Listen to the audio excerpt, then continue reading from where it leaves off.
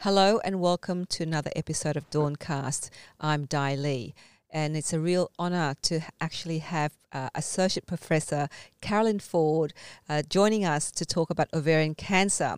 Just a quick little introduction to Professor Ford. She established her lab at the Lowy Cancer Research Group in 2010 following her international postdoctoral fellowships at the University of Toronto, Canada, and Lund University of Sweden. So welcome and thank you for joining us. Should I call you Professor Ford? Certainly not. Please call me Caroline. So thank you for giving us your valuable time to talk about the work that you do.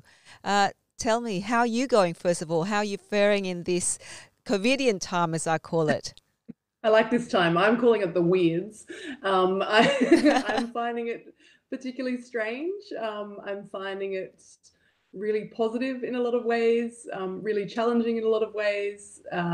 We've had to shut down our laboratory work for about the last 8 weeks. So that's been really challenging, having scientists that are used to performing experiments in a lab and interacting with patients in the hospital suddenly now working from home offices. So that's been a huge adjustment for our team. Yeah. But actually, I think ultimately very, very positive. And the good news is that we're looking at reopening the lab next week, actually, and people are going to get back in there and get back on board with our experimental work. Oh, wow. So for those 8 weeks, did that mean that you had to stop, like your research work kind of came to a halt? So no, nothing came to a halt. What it meant is that we were doing lots of analysis online. We do a lot of bioinformatics, so actually looking at biological and clinical data, things like the genetics of ovarian cancer, and those are all things that we can do on a computer.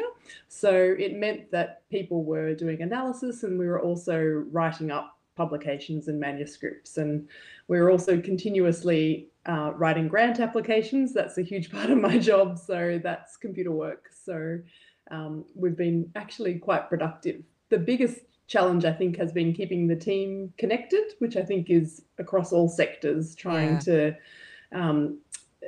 lead a team and keep everyone feeling connected and included has been the hardest part. How big is the team? So my group at the moment is about 8 scientists, and they range from really junior researchers that are completing their research year in an undergraduate degree to PhD students to what we call postdoctoral fellows, who are people that have done a PhD and then are doing some further training. And we also work with a lot of clinicians and doctors and nurses at the hospital, primarily the Royal Hospital for Women in Sydney. So yeah, a lot of our work is collaborative beyond our small team. So what is ovarian cancer, and how many people does it take, like kill on an annual basis? So ovarian cancer, I guess the thing that I often tell people is what ovarian cancer is not, because many people, and particularly in Australia, but also in lots of different communities, I still think have a fairly high degree of discomfort when we talk about women's reproductive organs. Many highly educated women and men are still a little bit confused and embarrassed about, okay, what's actually your ovaries? What's your cervix? What's your uterus? And many women mistakenly think that a pap smear tests for ovarian cancer, and that's a really successful cancer screening test, but it actually tests for cervical cancer, which is a completely different part of the anatomy. So ovarian cancer is cancer of your ovaries. So a woman is usually born with 2 ovaries, and ovarian cancer can arise in the ovaries or the fallopian tube. And in Australia, it's about 1,600 women a year that are diagnosed. So that's about 4 women a day are diagnosed with ovarian cancer. And unfortunately, 3 women every day in Australia die from ovarian cancer. Wow. So, but are they linked? Like you said, they're not linked, but does that having ovarian cancer that lead to cervical cancer, and is that connected somehow, or you can have ovarian cancer and not have any other thing?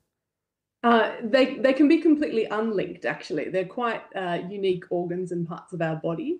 Interestingly, ovarian cancer is linked to breast cancer. So some of the genes that we know are linked to hereditary breast cancer also predispose women to developing ovarian cancer. So that's why many breast cancer survivors also remain at an elevated risk of developing ovarian cancer, and they may make decisions such as prophylactic surgery, as in removing their ovaries to reduce that risk. Ah, okay. Because I am a breast cancer survivor, and Oh, wow. you just triggered in me the memory that I actually had to go and had some tests to see whether or not I had the genetics, the BRCA genes. Is that right? Yes, that's correct. Yeah. And they said if I had the BRCA genes, apparently that they would have to do a hysterectomy. I mean, Mm, like that was a really like I'm thinking, what does it mean? They're taking my ovaries out and everything. Luckily, I didn't have a BRCA gene, but now that yes. you've just reminded to me, there is a link between breast cancer and ovarian cancer. Yeah, and Mm. it's very confronting for many women because our ovaries are our ability to have children. They also are important in our secretion of hormones, and it's a huge part of being a woman. So anything that affects this area of the body is tied up with a lot of emotions, also a lot of stigma, and certainly. One thing that I'm very keen to promote is for women to be much more aware of their own body and to not be self-conscious about any unusual symptoms that they might have, or to feel awkward if they have changes in menstruation or changes in how things feel down there, that they should feel comfortable to go and speak to their GP about that, and even to speak to their girlfriends about what's normal. I think we're not particularly great in women's health at having conversations about, what's premenopause feel like, or what's an unusual menstrual cycle. And certainly in many cultures in Australia, that's even more so, that you just certainly do not speak about those things, right? Absolutely, yeah. I mean, with breast cancer, you can say, you've got a lump. I last week a friend of mine said, "Oh, I need to see you because I think I found a lump." I said, "Well, you need to see a doctor. You don't need to see me. No, but I need you to actually feel the lump so that to see." I said, "But even if I felt the lump, I don't know. You still should see a doctor." But she wanted to see me first, and like really, I kind of was feeling the lump for her, but for that's breast cancer. So with ovarian cancer, how are you going to detect if you've got ovarian cancer? Yeah, and look, this is one of our biggest challenges in this disease. So it's not as obvious as a lump. So many women that have really aggressive ovarian cancer have no symptoms at all. However, there are a few clear signs, and those are things like what most women notice is increased abdominal size. So they get really, really bloated, but to a fairly extreme level. They can also have a feeling very full, even if they've only eaten a little bit. So not only a lack of appetite, but suddenly, you only eat a small amount of food and you feel extremely full. It can feel a little bit, for women that have experienced pregnancy, a little bit like pregnancy, when you feel that there's pressure in your abdomen and pressure on your bladder. So none of the symptoms of ovarian cancer are the sorts of things that necessarily are huge red flags and send women off to their doctors. So that is why one of the biggest goals worldwide for ovarian cancer research is to develop an early detection test. So what my lab at the University of New South Wales and what many researchers across the world are trying to do is develop a blood test where women, when they go in for their pap smear or some other regular test at their GP, they could simply just have some blood taken, and we could look for the very, very earliest signs of a change from a normal cell into an ovarian cancer cell, so that we can pick it up early. Because even now, if we manage to diagnose a woman with ovarian cancer at an early stage, which is called stage 1, the success rates are great. They're over 90% survival rates. They're on par with the great success we have in treating breast cancer in this country and around the world. The problem is currently most women are diagnosed at the later advanced stages that we call stage 3 or 4. And that's when the cancer has already spread or metastasized throughout the body.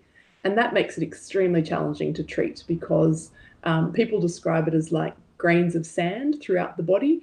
To be able to actually remove all of that tumor from a woman or to treat with a drug is extremely challenging. So how far are you with the research into that blood test? Yeah, so as I said at the beginning, I've got quite a small team, but they're really clever. So we think we're onto a really interesting idea where we're looking at the idea of cell-free DNA. So it's this kind of cool thing that when you have a tumor growing in your body, even if it's really, really tiny and so tiny that you might not even detect it on a screen, that tumor releases DNA into our bloodstream, and that we can look for specific genetic markers and specific genes being turned on or off in that DNA in a woman's blood that would be like a red flag or would highlight the fact that there's an early tumor growing, and then we could go in with other tests and surgery to remove it. So we think that's an interesting approach that at the moment, what we're trying to do is just ensure that that test is as specific and sensitive as possible. A lot of medical research, not to get too ranty, has been generally conducted by men and has not often appreciated some of the complexities of women.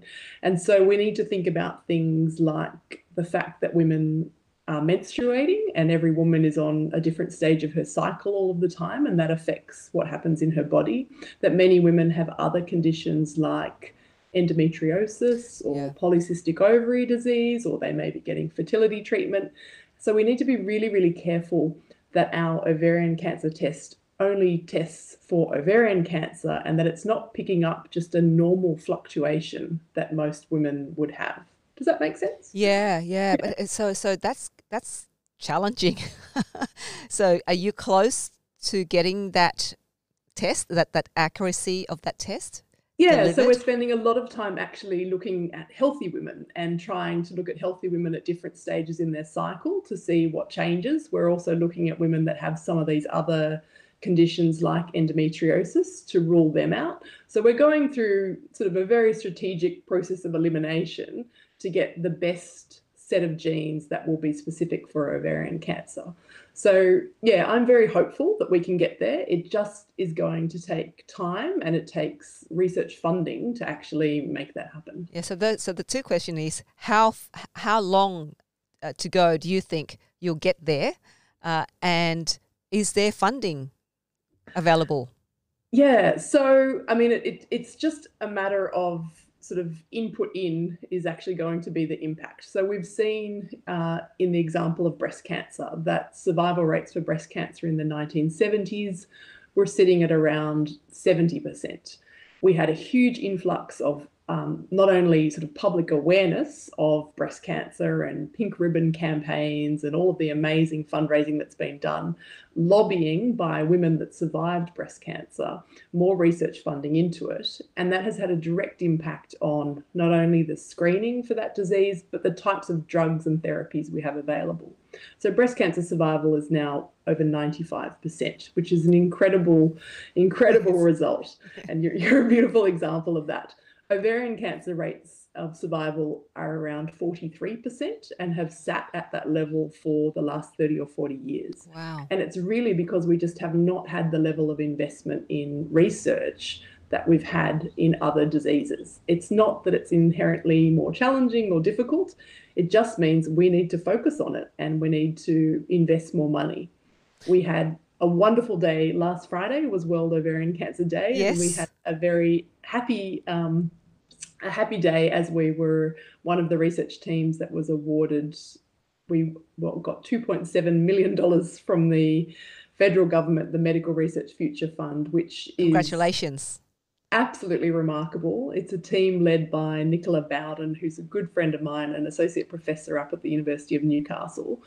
And the government actually invested $16 million in ovarian cancer research just a few days ago. this is the biggest thing to happen to ovarian cancer research in my lifetime in this country. It will make a huge difference, and it's very, very welcome, but it's still an absolute drop in the ocean.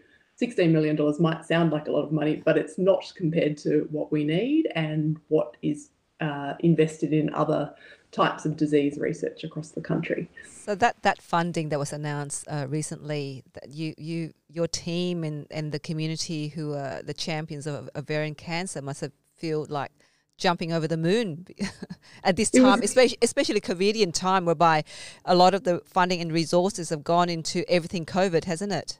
That's right. And look, I think it was an absolute testament to work of groups like Ovarian Cancer Australia, but also some really remarkable patient advocates. So particularly a journalist called Jill Emberson, who was an ABC journalist who was diagnosed with ovarian cancer and sadly passed away in December of last year. She was the most incredible advocate for this disease. She went and met with Greg Hunt. She is absolutely one of the reasons that this money came through. And I think it's a sad state of affairs for ovarian cancer that because the survival is so awful for this disease, we don't have an army of ovarian cancer survivors out there to speak about this disease. Most women that have ovarian cancer die very quickly from it. They are very unwell. It's very shocking to their family.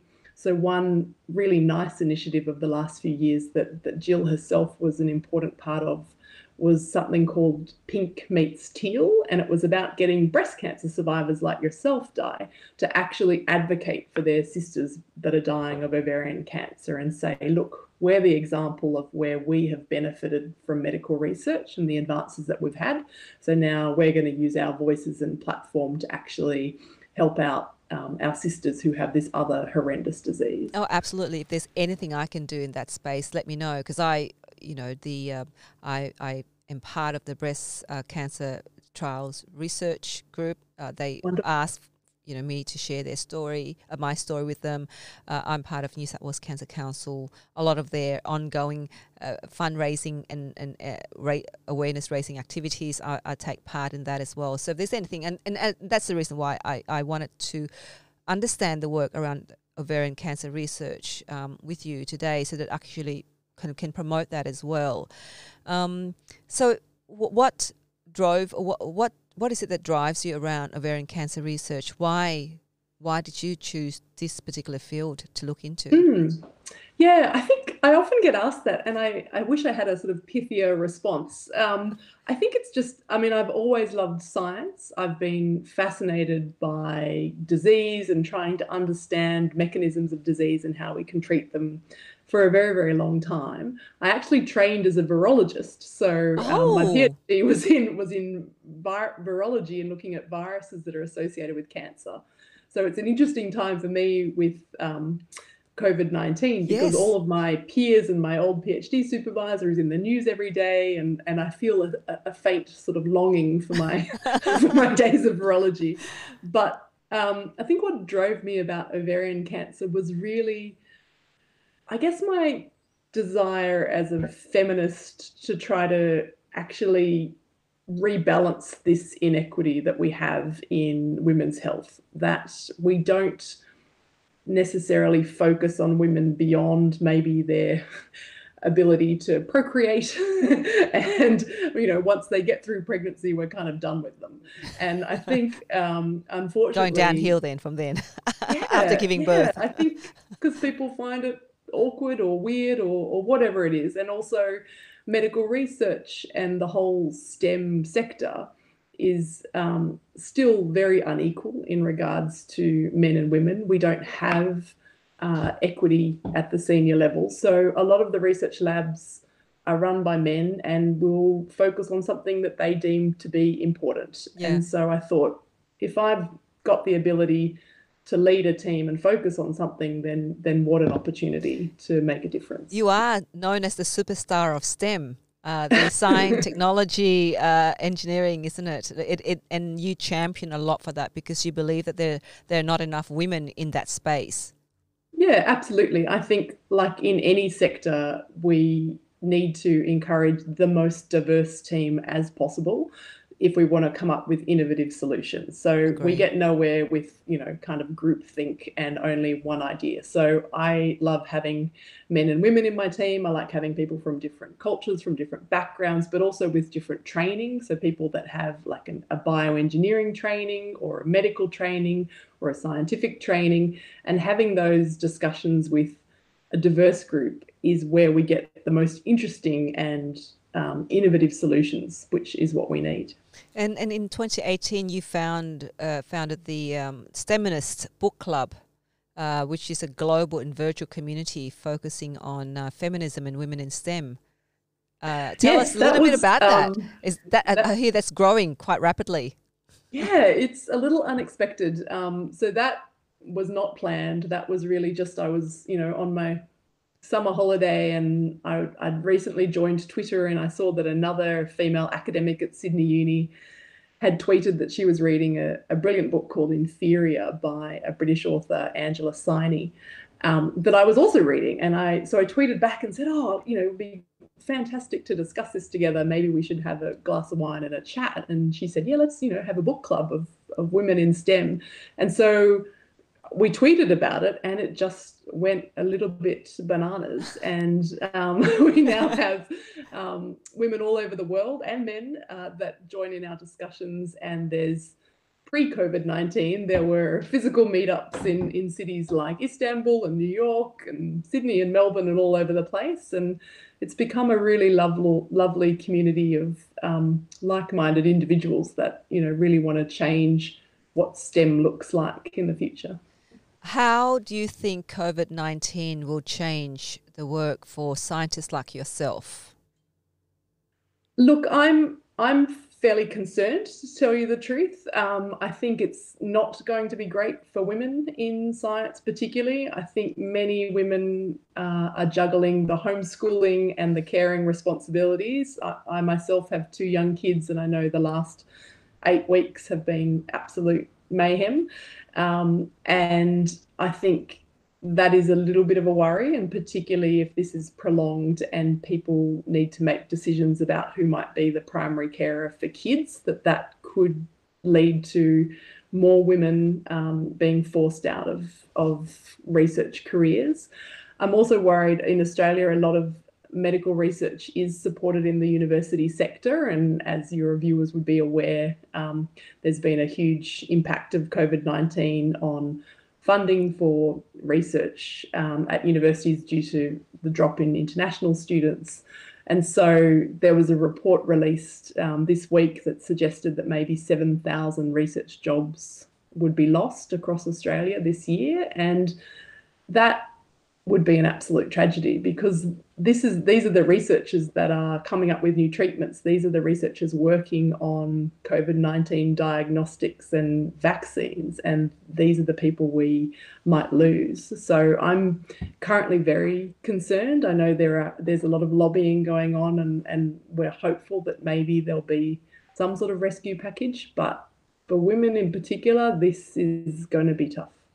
So any hope, like in terms of any great opportunities out of COVID-19? Yes. Yeah. Well, I think Please give us hope.